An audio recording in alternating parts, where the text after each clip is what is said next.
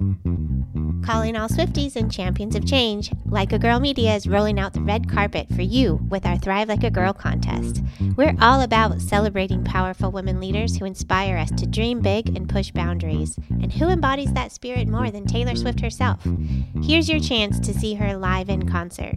We're giving away 2 tickets to Taylor Swift's show in London on Saturday, June 22nd. Imagine being part of the magic, all thanks to Like a Girl Media. Entering is easy. Subscribe, share, and show us which episodes inspired you the most. Visit our website or check our social media for all the details. Don't just dream it, be it. Thrive like a girl and make this summer unforgettable. Contest opens globally, void where prohibited, must be 18 or older to enter, no purchase necessary. Subscribe and share with hashtag Thrive Like a Girl and tag us at likeagirl_media for entry. Unlimited entries means unlimited chances. Winner chosen at random after contest closes May 20th, 2024.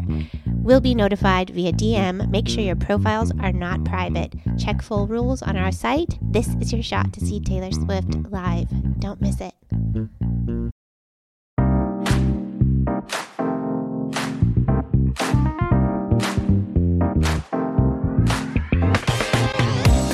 Hey there, and welcome to the Hit Like a Girl podcast. My name is Joy Rios, and on this show, we talk about how complicated the healthcare industry is. We liken it to a 30,000-piece puzzle, and every one of our guests has an opportunity to share their expertise and the piece of the health IT puzzle that they carry. So I would like to welcome today's guest. Brittany, could you please take a moment to introduce yourself? Absolutely. Hi, everyone. I'm Dr. Brittany Barreto. I am a geneticist by training, serial entrepreneur, and venture capitalist. So that means I've built companies, I've invested in companies, but that whole time I was in different industries until I discovered FemTech in 2019, absolutely fell in love with innovation in women's health and wellness and dedicated my life to it for the last 3 years. So excited to tell you more about what I've done and the piece that I represent, which I think is like a whole critical section. Like it's like a corner piece, in my opinion, to healthcare. I can't wait to hear more about it because I feel like you have had some amazing conversations with women in FemTech. You have a podcast of your own,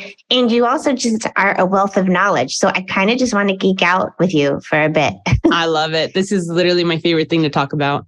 Okay, so tell me some of the highlights from the last 3 years. And I mean, we can talk about your journey, but it sounds like a lot has happened in the last 3 years. So Can we focus on that? I would go from first. In 2019, I told people I was interested in FemTech and they said, "Oh, you love FinTech?" And I'd say, "No, FemTech." And they'd say female founders. And I'd say, "Well, I mean, predominantly, but that's not the point."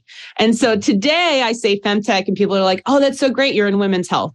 So right then and there, 3 years, 36 months, like a dramatic change in people's awareness of what the heck I'm talking about, right? We do see a further refinement of the industry, FemTech, right? So FemTech Focus, my organization, my podcast, we do an annual landscape report, and we're actually about to drop it in a few weeks. And we're actually breaking down women's health into 3 subcategories: FemTech, FemHealth, and FemCare. I can more than happy to talk about that. But I think all of that to say, like, the industry is being recognized and being further defined. And the definition is required due to the amount of growth.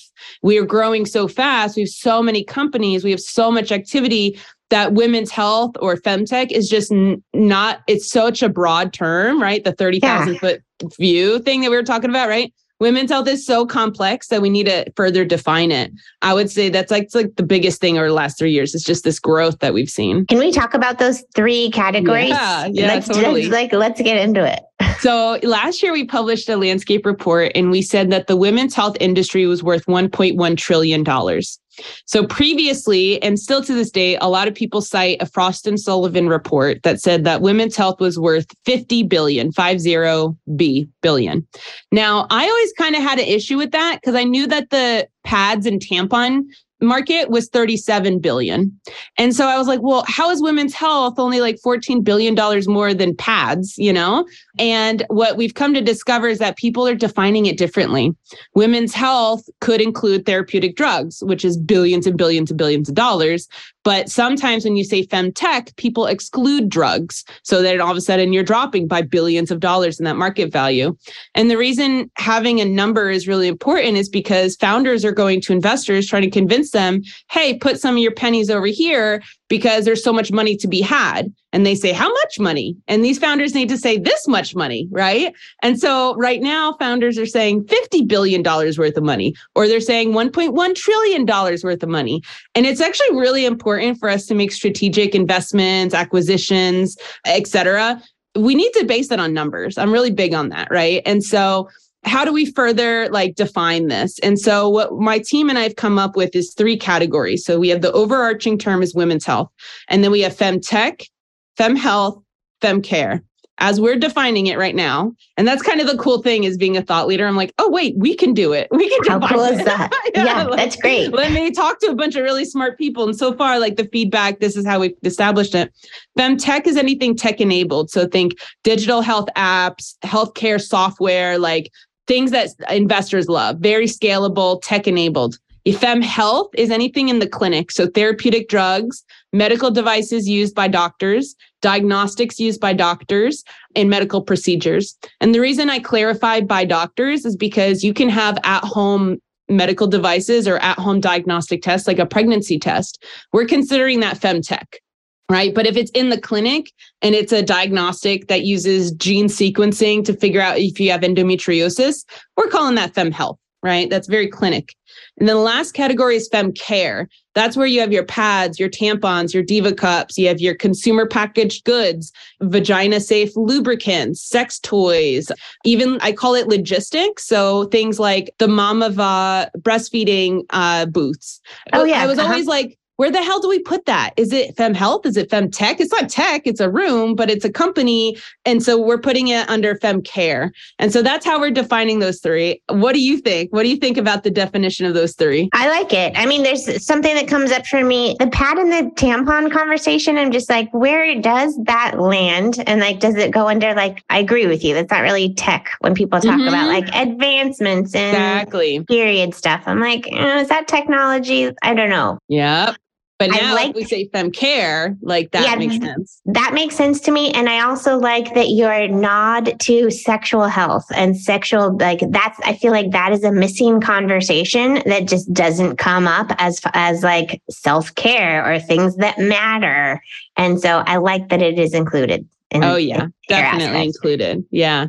And, now we're tasked with trying to define the value of each of those segments. And then I'm hoping next year we could go even deeper and actually help quantify the unique subcategories, right? What is the sexual wellness for female health market value, right? Really getting down into the nitty gritty numbers, because something I've realized is that I can look up market sizes all day long by Googling it and finding some report on sexual wellness. But that report isn't defining whether or not they included digital health apps or erotica or lube or, it doesn't define it. And it's also not teasing apart female and male. So it's so hard. I think one of the difficult aspects of what you do, or the whole industry does, is you get stuck with marketing, right? You're trying to market these things and then they shut it down because there's this overlap with the porn industry. And you're just like, hey, sexual health and wellness isn't necessarily we've been sold that it's somehow connected to porn. And then that is an issue too, a serious one. Yeah. Well, it's the female dilemma, right? We're raised with this idea of chastity of men take your virginity and you need to preserve it and you need to take contraception and you need to take responsibility. And if you get pregnant, that's on you. And then all of a sudden we enter the fertility world and we're like, have sex, have lots and lots of sex and have it exactly at this time in this position with this lube and this device, but we never really actually say it, but we're like fertility. We're literally just screaming sex. And then we have maternal health and postpartum. And all of a sudden it's back to you're not a sexual being, don't have sex. Right. And it's my God, the messages that we're giving females in society is the extreme, 0 or 100, have no sex. And if you do, you're an inappropriate woman. And then it's getting pregnant. It's have as much sex as possible, but also don't talk about it. It's oh my God. No, it can really harm people actually and their mental health. I know some people who've left the Mormon church and like got married later in life. And it was literally like what they were told up until the time they got married of just like chastity, be super pure. And then to your point, and it's like, listen, if you've been given a message your whole life, it's not a light switch. You don't all of a sudden just like flip a switch and then become an insanely sexual being. Like, yeah. And, and I'll share, I love to share authentically because I'm also like, I'm anti 30,000 foot view conversations, right? I'm like, I want to talk details. So like for me, I had experienced sexual abuse in my childhood, and that led me to be somewhat more promiscuous. And I thought the messaging I heard was that if you were sexually assaulted, then you gain a lot of weight to keep men away. Like that was, I don't know, probably a movie I saw or some kind of article I read. And so I thought I was actually being a bad survivor by being more sexually promiscuous. But actually, in my many years of therapy now, in reading and et cetera, life experience, that's actually a really normal response for survivors of sexual abuse is to like engage more so in that and risky behavior. And so that goes to say like all the messaging, whether it be like don't have any or you had some in the wrong way, someone put it, whatever.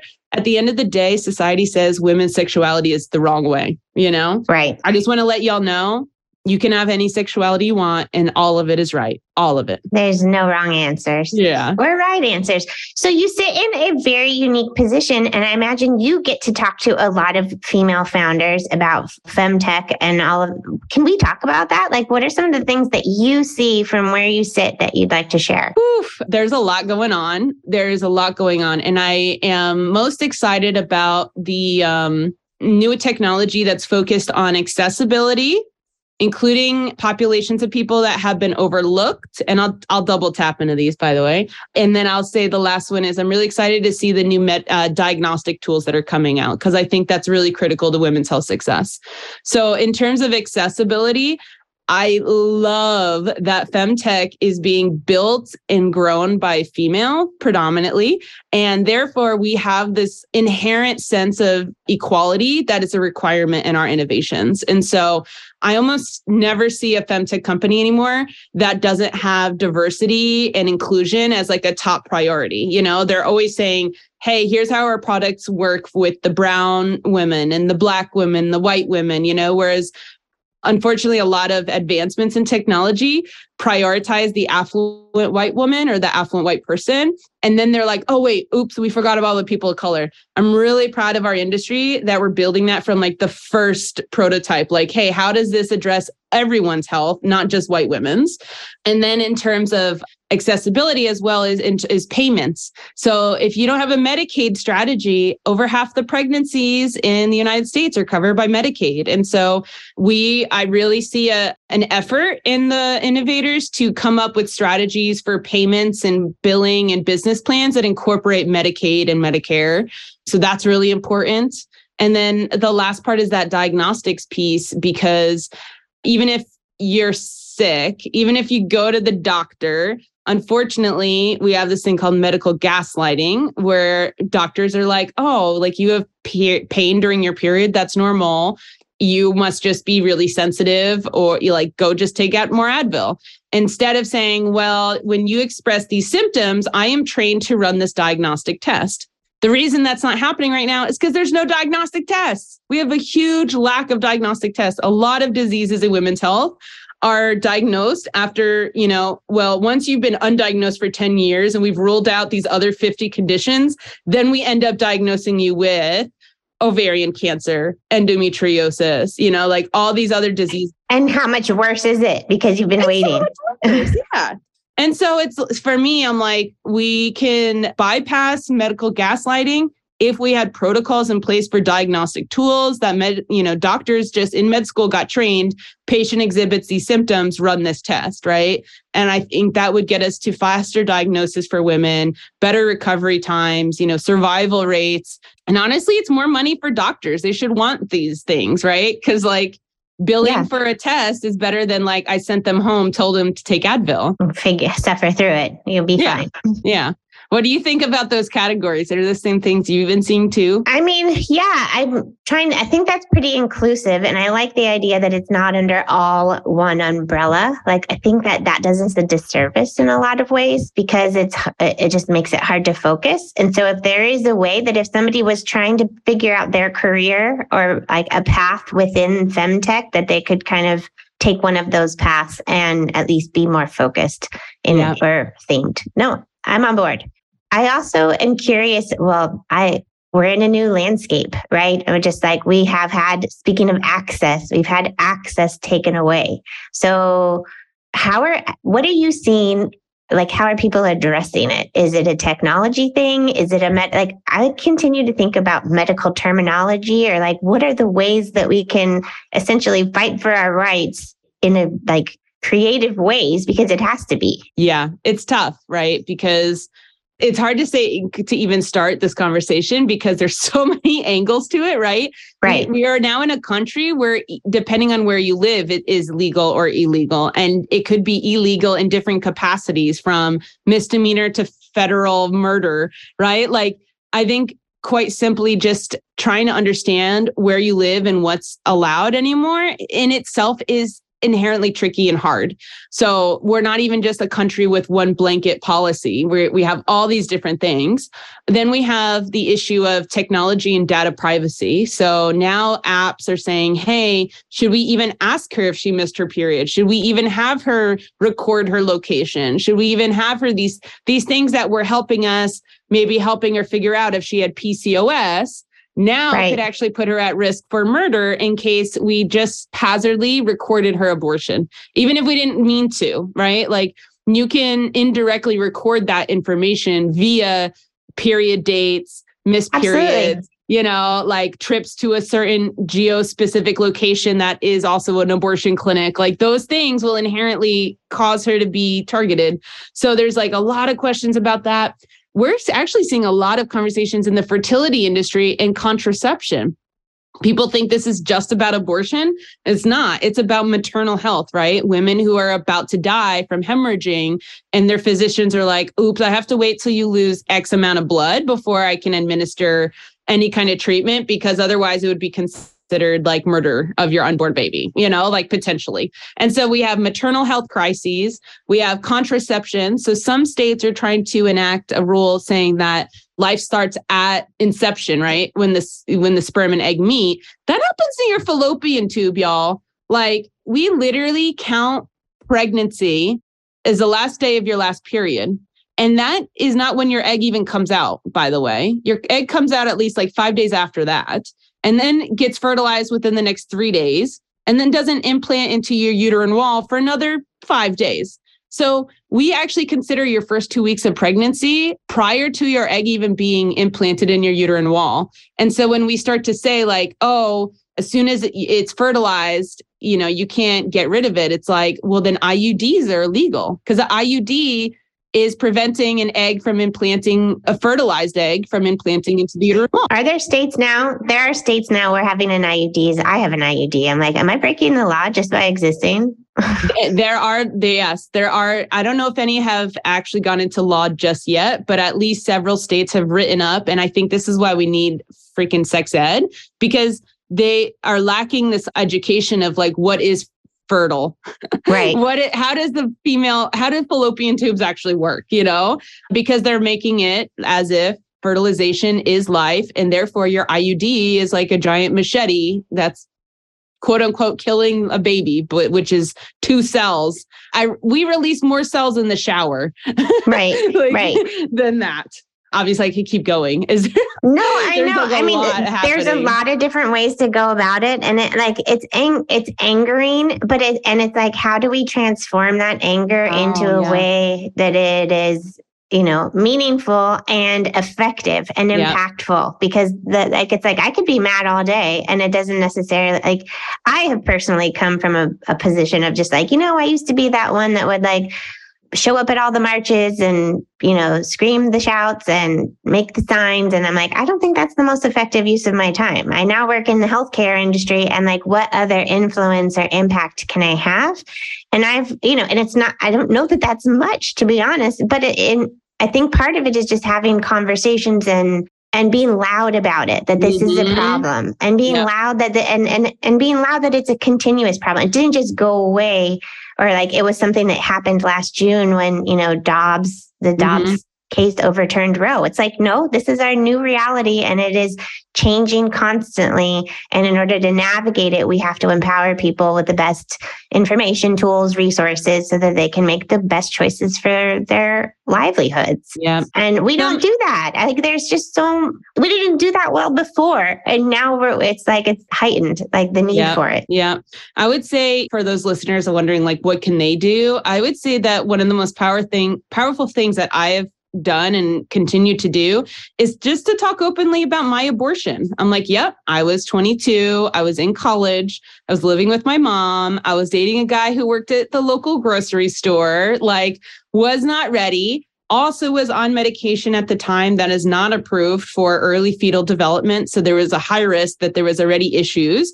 And like, I went through that process. It sucked. It wasn't great, but I don't regret it. And it's, I can't imagine what my life would look like today with that. And I think that normalizing the conversation, 1 in 4 women have it, right? And so by you opening up, it allows other women to feel like, oh, okay. It also lets men know, like, oh shit, I know women who've had abortion, because a lot of them think they don't, but they do. If you're a man listening, you know a woman who's had a miscarriage. You know a woman who has heavy menstrual bleeding. You know a woman who struggled to breastfeed. Like all of these things that you think that don't exist, the women in your life have them. And so just like telling your story and telling it, for me, it's come across way better, well more received. 1, when it's my own story. And 2, when I come across as someone who they can ask questions to.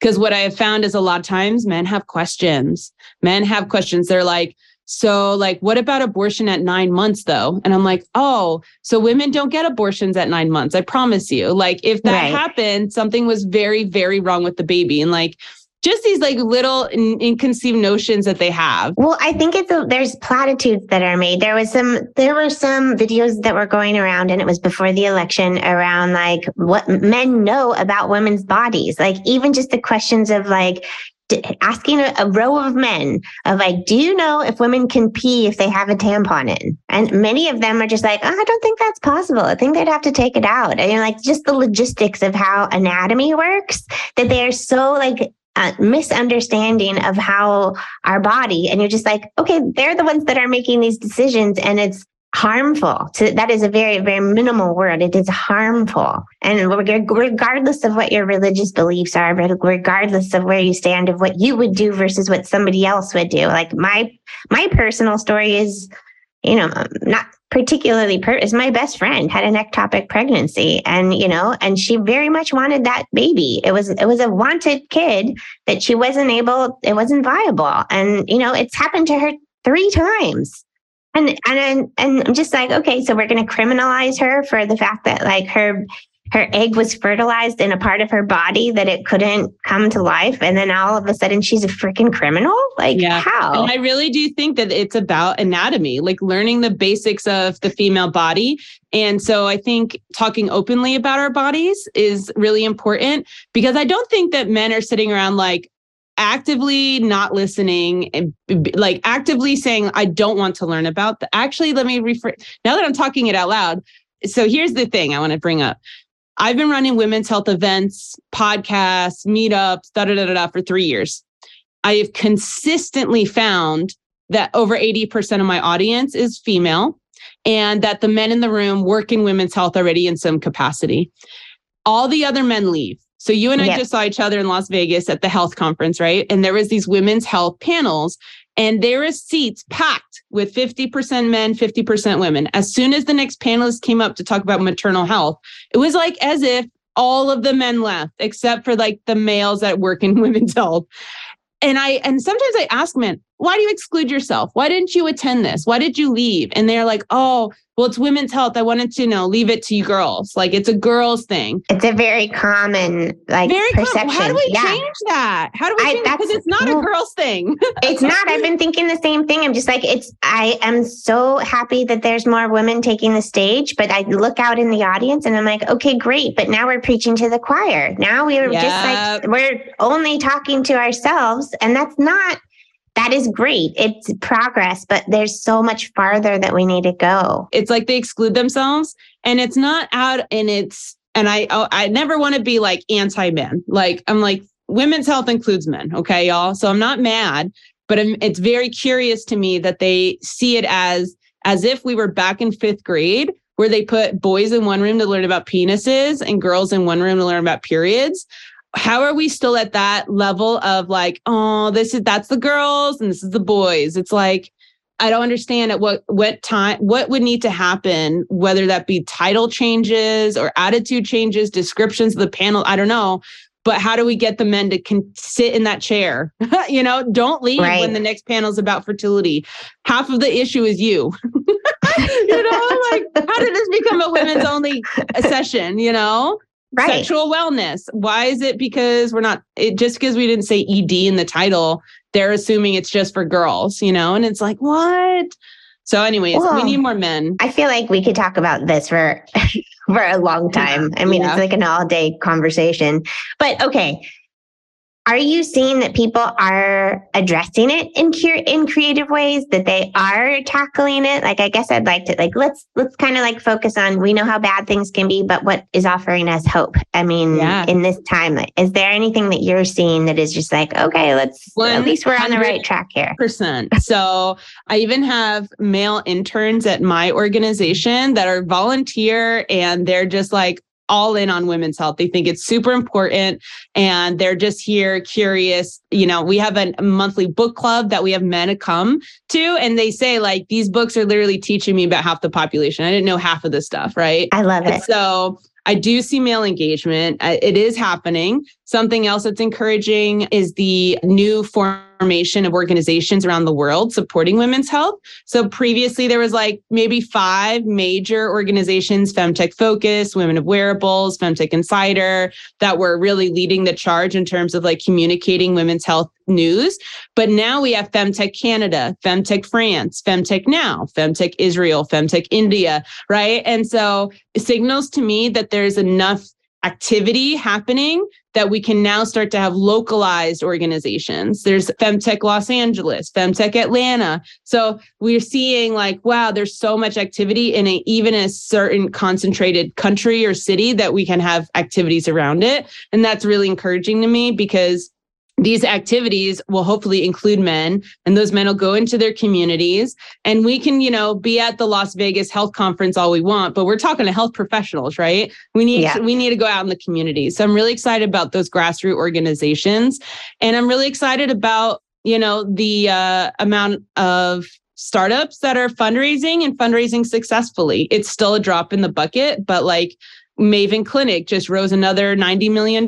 Like, having examples like that to say, no, really, this is possible. We can be unicorns. The more examples we get of that, the better. So, okay, you're involved in a lot. You said you have a podcast, you are facilitating conversations, you have a book club. Like, what is the universe that you live in? It's just like pretty complex, but awesome. Thank you. Yeah. So FemTech Focus is my organization, and we have a podcast called FemTech Focus. We have a virtual community. You can join it through our website. And we have events. So we do an annual virtual summit. We are actually spinning out a new company called Fem Health Insights, which is our market research piece. So I've always been very passionate about measuring the market, quantifying it, maintaining databases of companies and exits. So we are launching essentially like a FemTech version of PitchBook. And then I do dabble in investing with Coyote Ventures. And so admittedly, like, I love the data part so much. So I'm really excited about our research offerings. That's awesome. Okay, so it sounds like you have something that's landing soon. Where would we find it? Right now, you can just subscribe to FemTech Focus because it'll be the sister company to Fem Health Insights. So FemTech Focus is my founder-facing organization. Fem Health Insights will be my corporate-facing, but you'll learn about Fem Health Insights through FemTech Focus. And you may think, oh, that's unattainable to me. How am I going to get access to that platform? If she's talking about PitchBook, it's expensive. Something I'm doing is actually providing free access to all FemTech companies for the platform. Our price is going to be around $20,000 a year, but free access for women's health companies because it's the right thing to do. Y'all need the numbers to make a successful business. Yeah, it's just the right thing to do. It's like, well, Are you somebody, have you sat on both sides of the pitch conversation of like seeking money and giving? I would love to learn more about that. Like, what is that experience like on either side of it? Because that's something that unique that not everybody has the opportunity to experience. Yeah. What I'll say is that founders, you are the smartest person in the room. The first time I fundraised, I thought investors were like these financial geniuses, like probably these equations and like tax law, like, I don't know, I made them all out to be CPAs and they're really just people with money like that. And they got it through a number of ways, a lot of times inheritance, like it wasn't even because they're a tech genius, right? And so my first piece of advice is as a founder, you likely are the smartest person in the room. And to make sure that what you're doing when you're pitching is spoon feeding a story that's very easily digested. So a lot of founders have a lot of products in mind that they want to launch and do, a lot of services, a lot of opportunity. Refine your message, pick one thing to focus on, tell your story about that. And then on the investor side, I realized that it's really about relationships. And so as a founder, you need to become friends or, acquaintances with investors way before you fundraise from them. Because if they know you to be a person who's respectable, polite, does what they say they're going to do, has integrity, when you go to fundraise, it's so much faster to get their money than if you just met them and said like, hi, meet me, also write me a check. They're like, yeah, we need to date first. So date the investors and I'm saying that figuratively in terms of getting to know one another way before, at least a year before you fundraise. So those are just some quick pieces of advice. Yeah. And okay. So in the background, I'm looking at a big fat check. What is that? Oh my gosh. Yes. I practice what I preach, right? So I'm a pitch coach and stuff, but I recently won a pitch competition for $10,000 from the Angel Congratulations. Association for Fem Health Insights, the software we're building. So yeah, if you want to learn how to pitch and win giant white checks like that one behind me, you can join our virtual community and actually become a Fem Pro member. It's only $15 a month, super accessible, where I have dozens of webinars that I've done on pitch deck 101, pitch coaching, fundraise strategy. So my methodologies work because I just won that last week. So it's pretty great. That's awesome. Congratulations. So, okay, we should wrap up, but I guess I want to know it's been a busy 3 years. What do you think, pie in the sky? What do you think is going to happen in the next 3 years for you in particular? Well, I'll say that I think there's going to be more unicorns, more billion-dollar women's health companies, which will just excite everyone because that's what gets the headlines. But the headlines are what tells everybody what's going on, right? So the more unicorns, the more publicity, the more awareness we'll have, the more attention and attraction. I think we're going to have some initial public offering exits. So we currently, I think there's like 13 publicly traded women's health companies on like the NASDAQ and stuff. We need some more big names because based on like monopoly laws, we can't rely on Hologic and Procter & Gamble and Unilever to acquire everything. We need another big mega ship that can acquire smaller products because we have like 3 companies in charge of all of femcare. So we need some more people up there. And for me, I hope that Fem Health Insights gets acquired by a PitchBook or a Bloomberg or a BCC Research and allows me to continue my research, continue our products, but then be backed with some significant financial support to be even bigger. Yeah. That's my goal. I love that. Somebody write her a check for $100 million, please. Write it. Even 100K, y'all. I'll take that.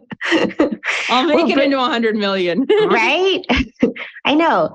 Thank you for all of the work that you do. Honestly, you really make a difference. And I think in sort of making sure that people have a place to have conversations, that they see visions for the future and paths forward, and sort of making sense of something that we haven't taken the time to make sense of. So I really admire and appreciate all that you do for your work. So thank you for coming on the show and sharing what you do with our audience. Thank you for having me. Yeah. I know you mentioned a lot of your websites, but if somebody wants to connect with you, would you point them to LinkedIn, Twitter? Yeah. If they want to connect with me, just look me up on LinkedIn, Brittany Barreto. And then the best way to stay in touch with like the activities and stuff of my organizations is just subscribe to FemTech Focus newsletter. I am a subscriber.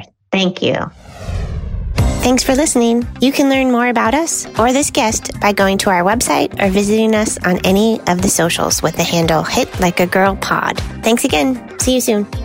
Again, thank you so much for listening to the Hit Like a Girl podcast. I am truly grateful for you, and I'm wondering if you could do me a quick favor. Would you be willing to follow or subscribe to this podcast, or maybe leave us a rating or review? Or if you're feeling extra generous, would you share this episode on your Instagram stories or with a friend? All those things help us podcasters out so much. I'm the show's host, Joy Rios, and I'll see you next time.